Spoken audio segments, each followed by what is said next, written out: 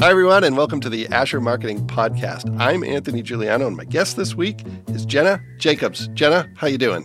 Great. Doing well. I am surprised you wanted to do this. You know, maybe I think I accepted it and didn't think about the consequences. You are one of the most unassuming, and I mean this in a very good way. I'm also delighted you decided to do it. You're one of the most unassuming, behind the scenes. So this is great. We're going to push you outside of your comfort zone, hopefully not too far. But it's all going to be fine. We're just going to talk about your whole life. How's yes, that sounds great. Okay, all right. So as you know, we talk about career path. We talk about the place you work, which is kind of meta because it's Asher. We'll talk about that. We'll talk about some of the stuff you work on. Feel free to talk about the people you work with.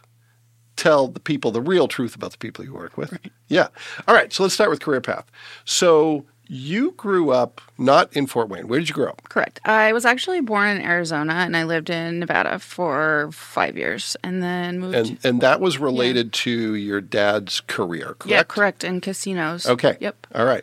So Arizona, I cut you off, sorry. Then where were you after that? Evansville. Okay. Evansville, Indiana for the rest of my youth and teenage years, and then Carmel for my senior year. Okay. Fort Wayne since 2013. All right. So your initial career interest, is it photography? Is that what you first want to do? Yeah. So I went to school for photography and art history, actually. Yeah. So that was my career path at the time. And then I got very burnt out on it. So why'd you get burned out? I found that something that I love to do as a creative outlet became very stressful when I had to stick to all these confines of the assignments and, you know, the projects, and I didn't love it anymore. Yeah. So my senior year, I actually took an intro to advertising class. Oh, wow. Okay. Yeah. So it's the only kind of communications class that I took. Yeah. So do you do photography? You do it as a job for part of your career, right? I've never actually professionally done it as a job. I have certainly assisted professional photographers in photographing weddings, portrait sessions, events. I myself have photographed a wedding by myself and, you know, some other things like that, but it's never been, a career point for me. So you wanted to keep doing what you wanted to do, but you didn't want to do the stuff you didn't want to do. Correct. All right. Well, that's a pretty good gig then. That's not bad. But it's just, turning your hobbies into a career. Sometimes it doesn't work out. Yeah, for sure. And your husband, the illustrious Jeremy, is also a photographer, correct? Yes, that's correct. So is that a good thing that you get to bounce ideas off each other, or does it ever get competitive and weird? Yeah. So it definitely has gotten competitive and weird, but I think that we found like a good balance because we, at this point in time, photograph different things. So he likes to do the portraits, the weddings, the people. Okay. And I, if anybody's familiar with what I do, and I would be surprised if you were, actually, I like to photograph flowers and plants and macro photography. So very different. All right. And how did you find that was an interest? Like that's... With people, I think that comes naturally, but finding something, like what you now focus on, did you stumble across that, or was that something you always knew? I stumbled across it. I had these big burning bushes on the outside of my house that I would, walk by every single day. Yeah. And in the autumn, they turn these bright red colors, and they are very invasive, but very beautiful. And one day I just thought, I'm going to photograph these and see how it turns out. There you go. Yeah. Yeah. All right. And you just recently shot Ashley Motia's wedding, I did. Correct? All right. Very small little get-together at Foster Park. Yeah. So was that just a personal connection? Yeah. So you made an exception. Ashley herself is not a plant, but you said correct. Nevertheless. Yes. I happily accepted that. Okay. Well, that's great. Well, that's awesome. So let's talk about... When do you start at Asher? And maybe talk a little bit about what were you doing before that? Then how do you get to Asher? And then we'll talk more about Asher. But what is your career path that leads you to Asher? So I graduated from Purdue in the spring of 2013. Yep. And we moved back to Fort Wayne. It's where my husband's from originally. And I didn't really have a good plan for what I was going to do. Because you had studied photography and didn't want to be a photographer. Yeah, absolutely. And art history, too. And, one of the options for art history is obviously to go on and get your master's degree. And I do not like to write. So that really wasn't an option for me at the time. So my dad actually is very good friends with Tom Borney. Yep. And was like, I'm going to reach out to Tom and, see if I can just set up a meeting with you both. And so I met with Tom, and it was a great meeting. And he said, if in the future we've got something, that you would be suited for, we'll let you know. And, for me, it was kind of open-ended. I didn't really know if that was going to lead to anything. But the production manager at that time was leaving. Yeah. And her assistant was becoming a production manager, and she needed an assistant. Yeah. So it worked out. All right. So you've done a lot of different things at Asher. You've done just about every job there. Well, a lot of the jobs there are. So tell me about that production job, because I don't even remember what that was. But tell me what you were doing then. What kind of work was that? Yeah. So print production is basically anything that is a tangible piece of something for our clients, whether it be a billboard, a mailer, a brochure, a T-shirt, a tablecloth, anything that's going to get printed goes through our production manager, Kirsten. Yep. And I was her assistant, and we just kind of found a good balance of who did what. And I actually worked almost solely on Subway. So their menu panels, all their in-store collateral, billboards, their T-shirts, and that was my focus. And you had no experience with that prior. Everything that you learned was through Kirsten and on the job. All right. And her meticulous note-taking. Yeah. Skills. Well, she's very detailed, and I am not, so I appreciate that in both of you. So how do you explain when people ask you, where do you work, and they say, tell me about Asher? I'm always intrigued to hear how other people describe this place, but how do you describe Asher to people who maybe don't know much about the world we work in? To be honest, I don't know if I get the question a lot. I do say, I work at an advertising agency, and now I'm a, project manager, and basically, I say this with so much love and appreciation that I am a glorified assistant, and I love it. Yeah, yeah. So let's talk about what that means, though, because you do a lot of stuff, and you've done a lot of different things. Because you had the production piece, and then did you move right into social media? I did. Yeah. Okay. So you were managing social media not just for Asher, but for clients as well. Yes. And if we're being honest, that wasn't your favorite thing you've ever done here, correct? Correct. It was very go, go, go. I felt like I had to always be creating and always, be on. And it was a very familiar feeling, like doing photography in college where I had to create daily, even if I wasn't really feeling it. It was a lot of pressure. Yeah. Well, you've got, in many cases, daily deadlines, and you're sometimes with great help from other people, you're coming up with content, sometimes in isolation, trying to guess what do people want. Yes. So I feel you on that for sure. So you do that for about a year, am I correct? I think it was about a year before I started to transition out, and I think maybe a year and a half when it was all said and done. Okay. So you're still doing some of that, but less pressure, more to tell Asher's story on social media, helping out with some other clients. Where are you spending most of your time right now? Wrangling projects for other account executives. Yeah. The big clients that you work on, Regional Health Systems, Indiana Tech. I just recently started working with City National Bank with another one of our account executives. So really it's just being a supporting role to our account team and what their needs are. Yeah. So, and that's something you've alluded to this, but you're kind of happily in the background, right? You would rather be working with the internal team, making sure everything gets done, all those details, than be in front of clients doing the idea generation. Is that correct? Yes, absolutely. I work best when I have somebody over me telling me what to do. Okay. All right. Okay. So when you think about the projects you're working on right now, what are some of the things that are taking up most of your time, and how are you working through that?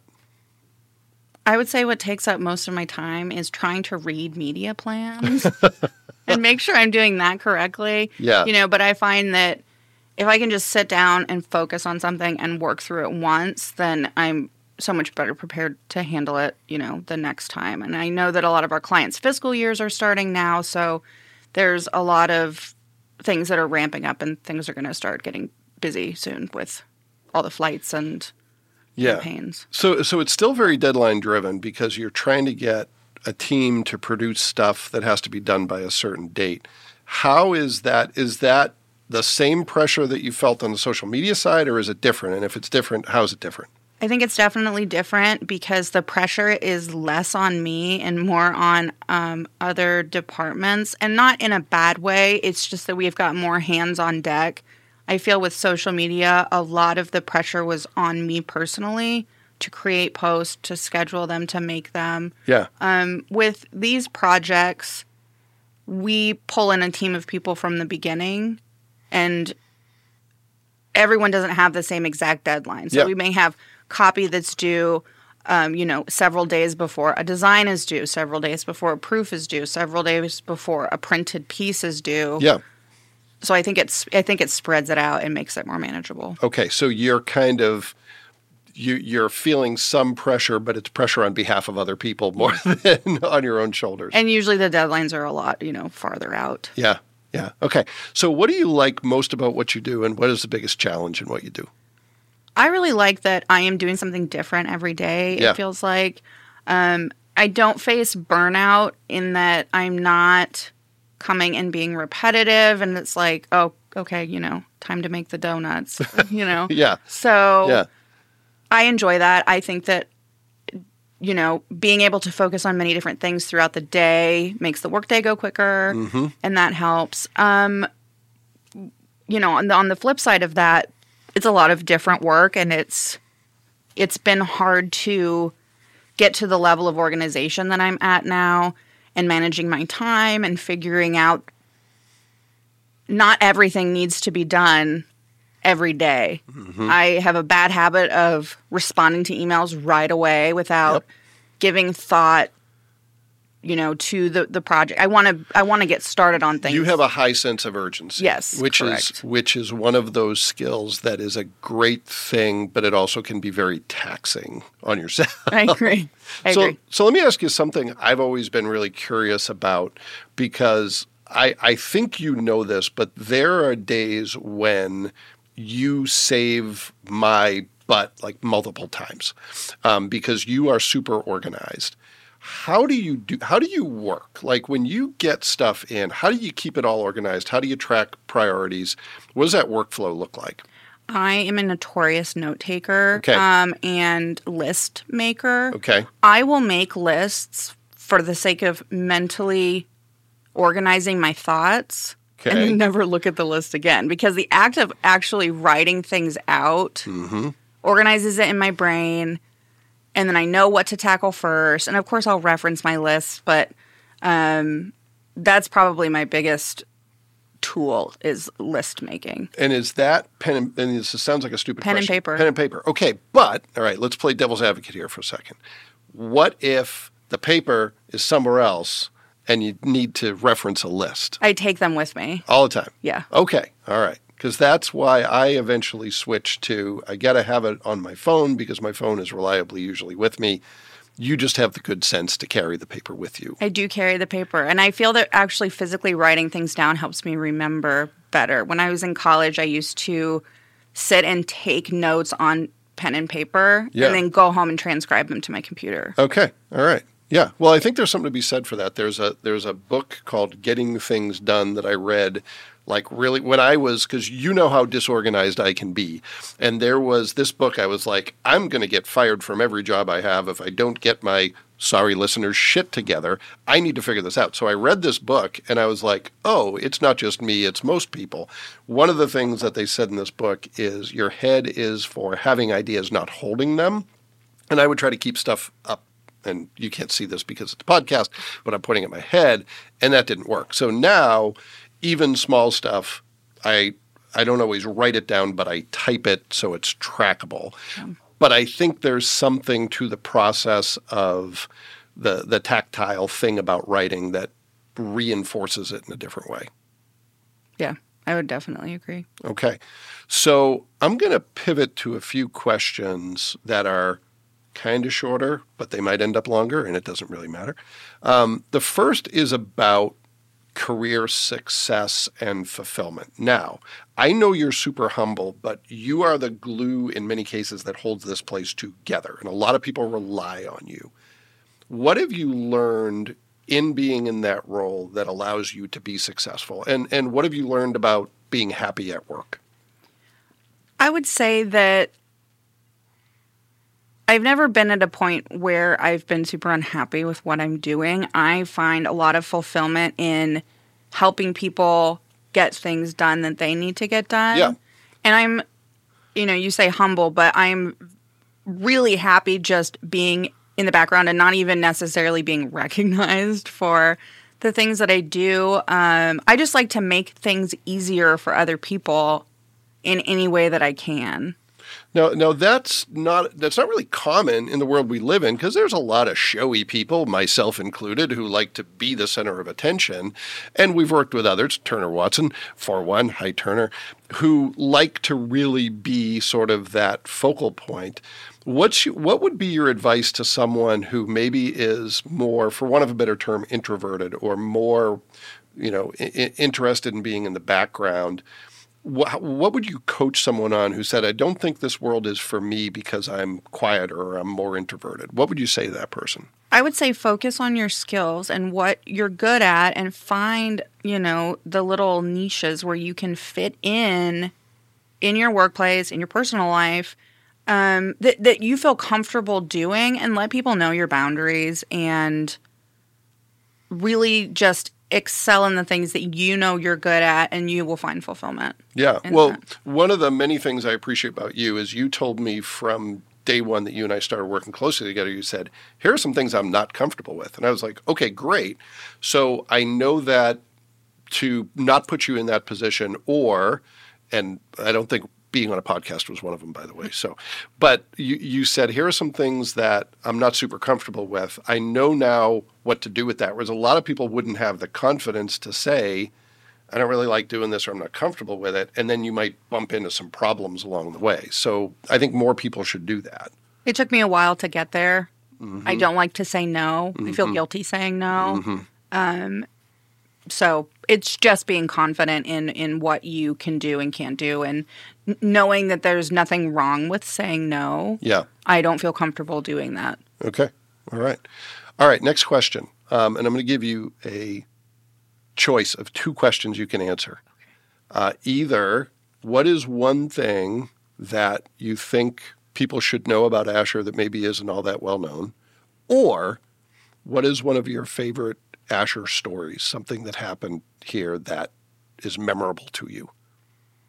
Well, it is the big question. I remember, this is question 2. Okay. I remember one time we got a dunk tank in the parking lot to do the ALS ice bucket challenge. Yeah. And, long story short, I ended up in the dunk tank with all my clothes on, soaking wet, not considering how I'm going to drive home. In, my sopping wet clothing. But it was the summer, it was hot, and we're all hanging out in the dunk tank. Yeah. And it was kind of like, the ice bucket challenge was like, take a bucket of water and dump it over your head. Correct. And this was like your whole body. Yeah, it was, I don't even think there was ice in it. There was no ice. There was no bucket. There was no ice. Not even sure it was a challenge. But it was a lot of fun. It was a lot of fun. All right. Last question. And my only caveat with this one is you can't say pen and paper. But what's a tool you use, something that helps you in your work that is important to you? Something that, and it could be something that you think, well, most people know about this. That's okay. Or maybe it's something most people don't know about this that is super important to you. That is a difficult question. I'm going to go a completely different direction and say music. I listen to music almost all day, every day. All right. Yeah. Let me ask a follow-up question, because I have a challenge that I like to do that too. And I find that there's 2 types of work I can do. There's like, if I'm thinking about something, I can't listen to music because it competes with that. But if I'm just like updating a to-do list or going through email, I can. But a lot of times and I'm frustrated because I like to listen to music when I work, but I'm like, now I got to think, so I have to pause it.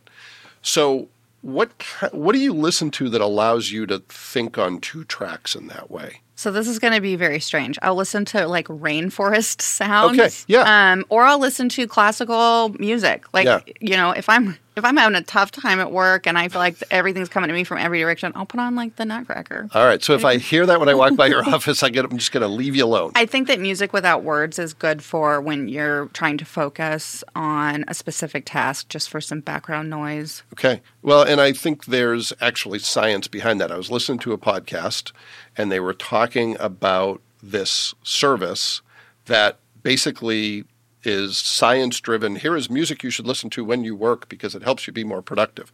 And I was like, well, why couldn't I just use Spotify for that? And like good advertisers, they said, and you might be thinking you can use Spotify for that, but this is different music that is wired to help your brain.